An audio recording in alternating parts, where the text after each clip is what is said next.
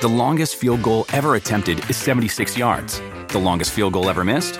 Also 76 yards. Why bring this up? Because knowing your limits matters, both when you're kicking a field goal and when you gamble. Betting more than you're comfortable with is like trying a 70-yard field goal. It probably won't go well. So set a limit when you gamble and stick to it. Want more helpful tips like this? Go to keepitfunohio.com for games, quizzes, and lots of ways to keep your gambling from getting out of hand.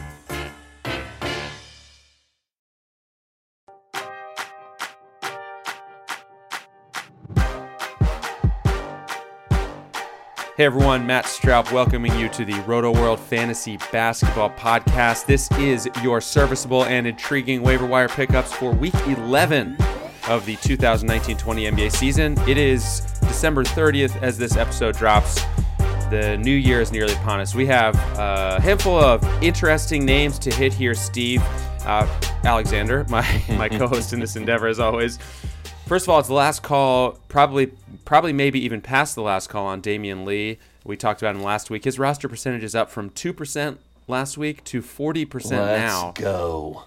His last 8 games, 16 points, 7.9 boards, 2.9 assists, 1.0 steals, and 1.9 three-pointers. There is one caveat here, Steve, and it is the fact that Mr. Lee is on a 2-way contract with the Warriors, and his time runneth slim on that. Do we know how many games he's played with them and how many he has left? It's days, and it's under 15 now. A few days ago, it was at 15. Last I checked, I read an article in the San Francisco Chronicle where I think there was a quote from Steve Kerr saying they might cut back on some of his practice days to keep him around a little longer. Now, you got to be a little worried about that, but hopefully they can find a roster spot for him sooner rather than later. But I mean, again, the other thing is half the guys we pick up off of waivers, we don't know what they're going to be doing a week or two from now. So it's really, in some ways, not that different. We just know that there is a very real thing looming that could wreck his value for a while. He's got that whole carriage turning into a pumpkin thing going. Correct. Right? Now, we saw this with our guy Daniel House last year with the Rockets. He was playing really well. He ran out of days, and he went bye-bye for a while. Hopefully that won't happen with Lee, but, again, you don't pick up these guys off of waivers with zero risk. Most of these pickups are not guaranteed, or a lot of them aren't guaranteed. So I think you're doing the right thing if you're picking up Lee. In no way would I preemptively drop him before this deadline unless you outright hear the Warriors say they're just going to let it run out and send him to the G League for a while. Well, and I mean, yeah, this is one of those trains you get on and just ride until it stops. And then once it's done, you jump off and start walking. So props to you for being on the Damian Lee bandwagon way before I was. You were like, Damian Lee, I was like, yeah, whatever. And he blew up. And actually, because we do this podcast, like, you talking about him encouraged me to pick him up in like 3 different leagues, and I plugged him in. And he's been balling out in the kitchen. So it has been a good run, and I'm just gonna sit back and enjoy the ride. And when it's over, I'm gonna be like, Damian, this was awesome. Thank you so much. Thank you. Now I'm going to move on to Jordan McRae. Yeah, and who we will talk about in a second. It's funny. I know, but who we will talk about in a second. I'll just leave it at that. Troy Brown is 32% rostered. He continues to play well. We talked about him last week. Also, his last 10 games, he's hit double digits 8 times, averaging an even 14 points, 6.2 boards, 2.8 assists, 1.5 steals, and 1.0 threes on 46.9% shooting during that stretch. This is a guy I was super high on early in the season, Steve. I actually talked you into him at least one night in DFS. He totally laid a dud. It turns out I was about a month too early on Troy Brown, but here we are. Yeah, you were a month early on Troy Brown, and my brother one year in fantasy baseball was like, Chan Ho Park for $1, and everybody laughed, and he got Chan Ho Park for $1, and he was a year too early on Chan Ho Park. The next year he went crazy. But having said that, Troy Brown last week, you threw him out there, and I was like, Matt, this is my favorite guy we've talked about today. And then he came out that night and just went nuts. And he did. He did. He had a big night. And Brad Beal's been banged up. The Wizards are terrible, man. I mean, that ship be sinking hard and fast. And Troy Brown's going to play a lot of minutes the rest of the way. Like, he is a guy that I think is borderline must own, I'd say. Yeah, he's getting there for me too. And let's just keep it in Washington for a minute because he said that ship be sinking. Gary Payton 2, a.k.a. The Deuce, is 25% rostered now. He's had 2 6-steal games in his first 3 for the Wizards. His numbers over those 3 games: 11.7 points, 7.3 boards, 4.0 assists, 4.3 steals, 0.7 blocks, and 1.7 threes. Bradley Beal has some lower right leg soreness, and as of this taping on Sunday, Beal was questionable for Monday. I mean, at this point, the way things are going in Washington, you pick up Payton, who is a guy who has multiple different paths to playing time, and you see how far it goes. Dude, he had 15 points, 6 boards, 2 assists, 6 steals, and 2 threes on Saturday, right? Like, that is fun. He came out of nowhere. They signed him. He didn't practice with the team. Came out and had a, 10-11 game, his first game with them. He's basically just killing it. There's a lot of Washington scrubs to be excited about right now. Gary Payton, as you call him, the Deuce, is really exciting right now. And the other thing, I'm curious how you feel about this. At the beginning of the season, I was concerned about Bradley Beal. We knew this team was going to be bad. We know he has a history of leg injuries. And I was like, man, I just don't know if I feel good about taking Bradley Beal at 8, 9, or 10 in my draft, because I don't know if he's going to be playing at the end of the season. I mean, do you think he is a shutdown candidate? I still don't think so. I think what we could see with Beal, and a Wizards beat writer was just speculating this. I was just reading a blurb on RotoWorld, which, let's get that beat writer's name. Fred Katz of The Athletic, recently raising the question of, now that Beal's games played streak is over, he might be a load management guy potentially. So is he going to start sitting some back-to-backs, etc.? I still think Beal, I just don't think of him as a shutdown guy. He just has been such an Iron Man recently. I think that what we may see, though, is that possibility that Fred Katz brought up. That seems realistic. I'll tell you what, I took Brad Beal with a top 10 pick over Luka in one of my leagues, and I've regretted it ever since that day. That's wildly off-brand for you. Super. I mean, I own Luka in 7 of my 12 leagues, but this one, for some reason, I felt like I had to take Brad Beal, and I was not feeling it at the time, and I'm certainly not feeling it now. So, anyway, are we staying with the Wizards theme? Are we moving on to our boy Jordan McRae, or are we saving him for later?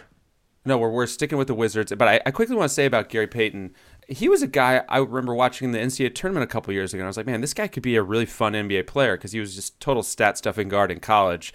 So it's fun to see him getting an opportunity. Also, we have to remember, it's not just Beal that could open up an avenue to playing time for him. It's Isaiah Thomas, who was recently suspended, which opened the door for Payton in the first place. So we know that Isaiah is a major injury shutdown risk. So again, I think Payton is a streaming play with the potential to hit the river and then hit the ocean, as Ryan Knaus and I were talking about the other day, if you're into water analogies. Well, and this Wizards team in general, I mean, Mo Wagner and Davis Bertans, everybody's hurt. So Jan Mahimi could be in this conversation we're talking about. Isaiah Thomas is going to get hurt again. We know that. So that means Payton is still in play. Troy Brown obviously is going to be good. I mean, they're starting guys that some of us haven't even heard of. So, Isaac Bonga is a guy that could end up on your fantasy radar before this is all said and done. But one guy who is on your fantasy radar already is a name that we've mentioned a couple times, so let's talk about him in a little more detail right now. Jordan McRae is back healthy and picked up where he left off, really. He had been playing well before he missed time with a finger issue. 17.5 points, 3.5 rebounds, 2.0 assists, and 2.5 threes in his first 2 games back. He had 20 points on Saturday, 15 points in the game before that. If you missed out on Payton, I would give a long look at McRae, who is just 2% rostered in Yahoo leagues.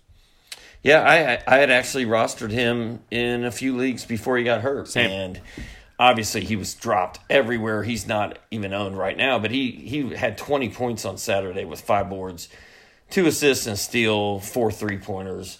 I mean, we can just call this the Wizards waiver wired podcast because it's all Wizards all the time right now. And as we said, that Washington ship be sinking, and Jordan McRae is going to be, he's going to be like what was his name? Who was the guy in Titanic? DiCaprio. Leonardo DiCaprio. Whatever his character, Jack. He's going to be, correct. Jordan McRae's going to be like Jack. He's going to be like the last one on that sinking ship before he goes down. You're going to want some Jordan McRae before this is all said and done. Steve, you are having a major surge of 90s nostalgia right now between Chan-Ho Park and the Titanic. I was not expecting either one. I'm going to start singing Celine Dion jams next. That will be on the after show. Everyone stick around for that. Steve's going to knock out some of those jams. So we talked about Washington for a while, and that kind of pushed Aaron Holiday slightly down on the list. But another big priority for me is Aaron Holiday, 30% rostered. He had career-high 25 points and 4 threes on Saturday in a pretty lopsided game, a blowout loss for the Pacers. But he had 17 points and 9 dimes on Friday, 19 points, 10 assists with 5 threes the game before that. Double digits in 9 straight games. Obviously, the return of Malcolm Brogdon will hurt Holiday, but at some point, Holiday is going to carve out a big enough role in the rotation that he's going to be useful in deeper leagues no matter what. Career high 25. I like that. I had him in my FanDuel lineup last night. My FanDuel lineup was actually trash. But Aaron Holiday was a gemstone. I mean, he's been really good. I feel like he's to the point where he should be owned in almost every league. Every competitive league he should be owned in.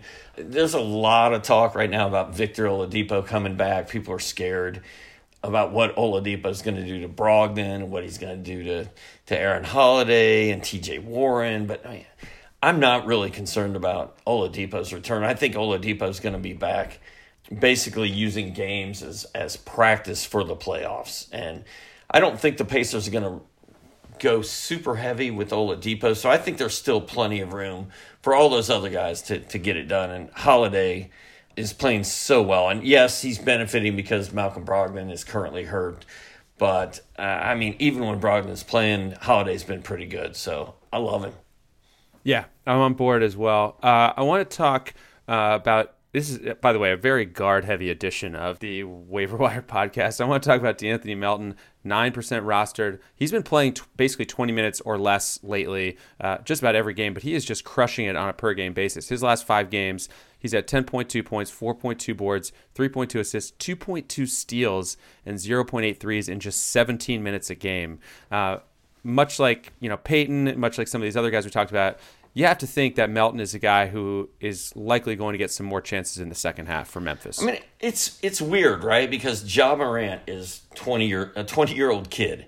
He should not be facing load management issues. Like, Ja Morant should be out there balling out every day. Favorite for Rookie of the Year, number 2 pick in the draft, yada, yada, yada. But DeAnthony Melton is really good. I don't know how he did it, Matt, but on Saturday, Melton played 13 minutes. And in 13 minutes, he got up 9 shots and scored 17 points. He also fouled out. Like, wow. He's a machine. That is impressive. 17 points and 6 fouls in 13 minutes. And he also put up a stat in every single category. So it's a good night. It's a good night at the office. And we've already seen Ja Morant face some load management stuff. So, yeah, I mean, I don't know if I can fully buy into Melton right now, but I'm guessing before this is all said and done, he's going to be on a few of my teams. All right, Luke Kennard is out right now with a knee injury for Detroit.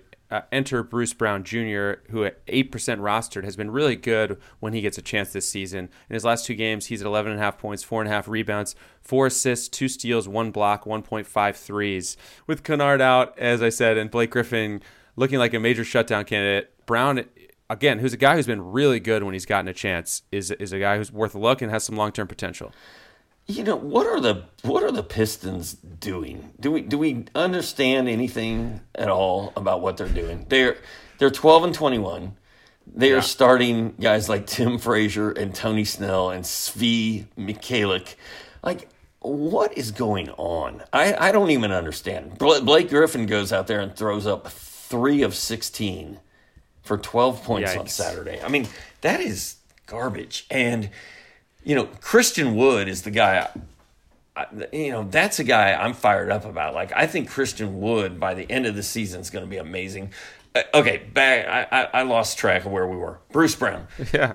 That's where we are. 33 minutes off the bench on Saturday. Like, why is he not starting? Why is Tim Frazier starting? I know Bruce Brown's coming off an injury. That's probably it. Bruce Brown, before he got hurt, was really good. He was putting up big numbers. He played 33 minutes on Saturday. The line was okay. There was nothing great about it, but there was nothing bad about it either. And I have a feeling he's going to be back in the starting lineup soon. So Bruce Brown is a guy that in a 4-game Pistons week, I'm all about. In a 4-game Pistons week, you're all about it. That means you're all about it this upcoming week because Pistons play 4 times. Oh, let's go. Bruce Brown, pickup of the week. 2 more names to hit before we're out of here. Kevin Porter Jr. is 6% rostered in Yahoo leagues. Jordan Clarkson, of course, has been dealt to Utah in 3 games without Clarkson. Porter Jr. is at 13.7 points, 5.7 boards, 2.3 assists, 1.0 steals, 0.7 threes. That's not a thrilling set of numbers, but this is a 19-year-old on a really bad team who is getting more and more chances and is another guy who could just blow up later in the season. Yeah, I mean, he's one of those stash guys that you want to have on hand at the end of the season in case it all comes together. Because, the fans in Cleveland, every time he gets in a game, they get fired up. He's also getting minutes right now. Like, I don't even know if stash is the right word because he played 30 minutes on Saturday. He hasn't put it all together yet, but, Cleveland is 10-22. We know they're not going to make the playoffs. We know they're a mess. I think Kevin Porter is a guy that a month from now, he's going to be a hot pickup. Yeah, he's a stash who is actually startable in a deeper league right now. He's a stash who's actually playable at the moment as well. Yeah, he is. Which is the best kind of stash. Last name on the list is Patrick McCaw, 6% rostered. Has not done a ton with his increased minutes. Obviously, a wave of injuries has hit Toronto. But McCaw exploded with an 18.7 rebound, 8 assist line in 43 minutes on Saturday. I'm not picking him up yet, but he's a guy who's worth watching. We're taping this before Sunday's 6 p.m. Raptors game. So if McCaw happened to go off again in that game, he's rising in my priority in terms of pickups. But again, I'm not super high on him because I haven't seen him do it all that many times. Your thoughts? I'll tell you what, the fact that he played 43 minutes in that game. It's a lot. That's a lot of minutes. And the Raptors are really good.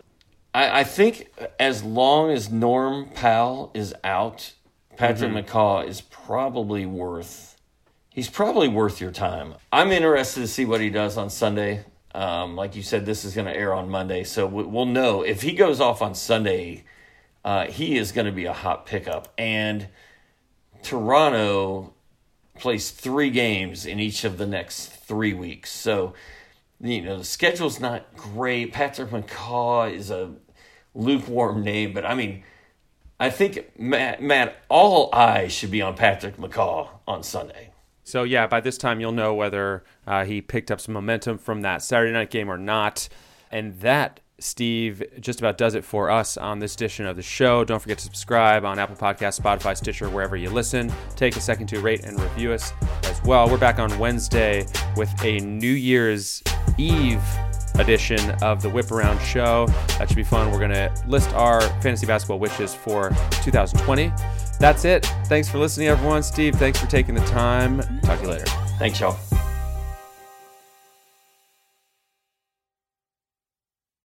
The longest field goal ever attempted is 76 yards. The longest field goal ever missed?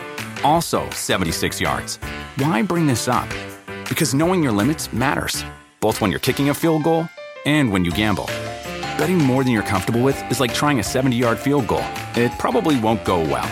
So set a limit when you gamble and stick to it. Want more helpful tips like this? Go to keepitfunohio.com for games, quizzes, and lots of ways to keep your gambling from getting out of hand.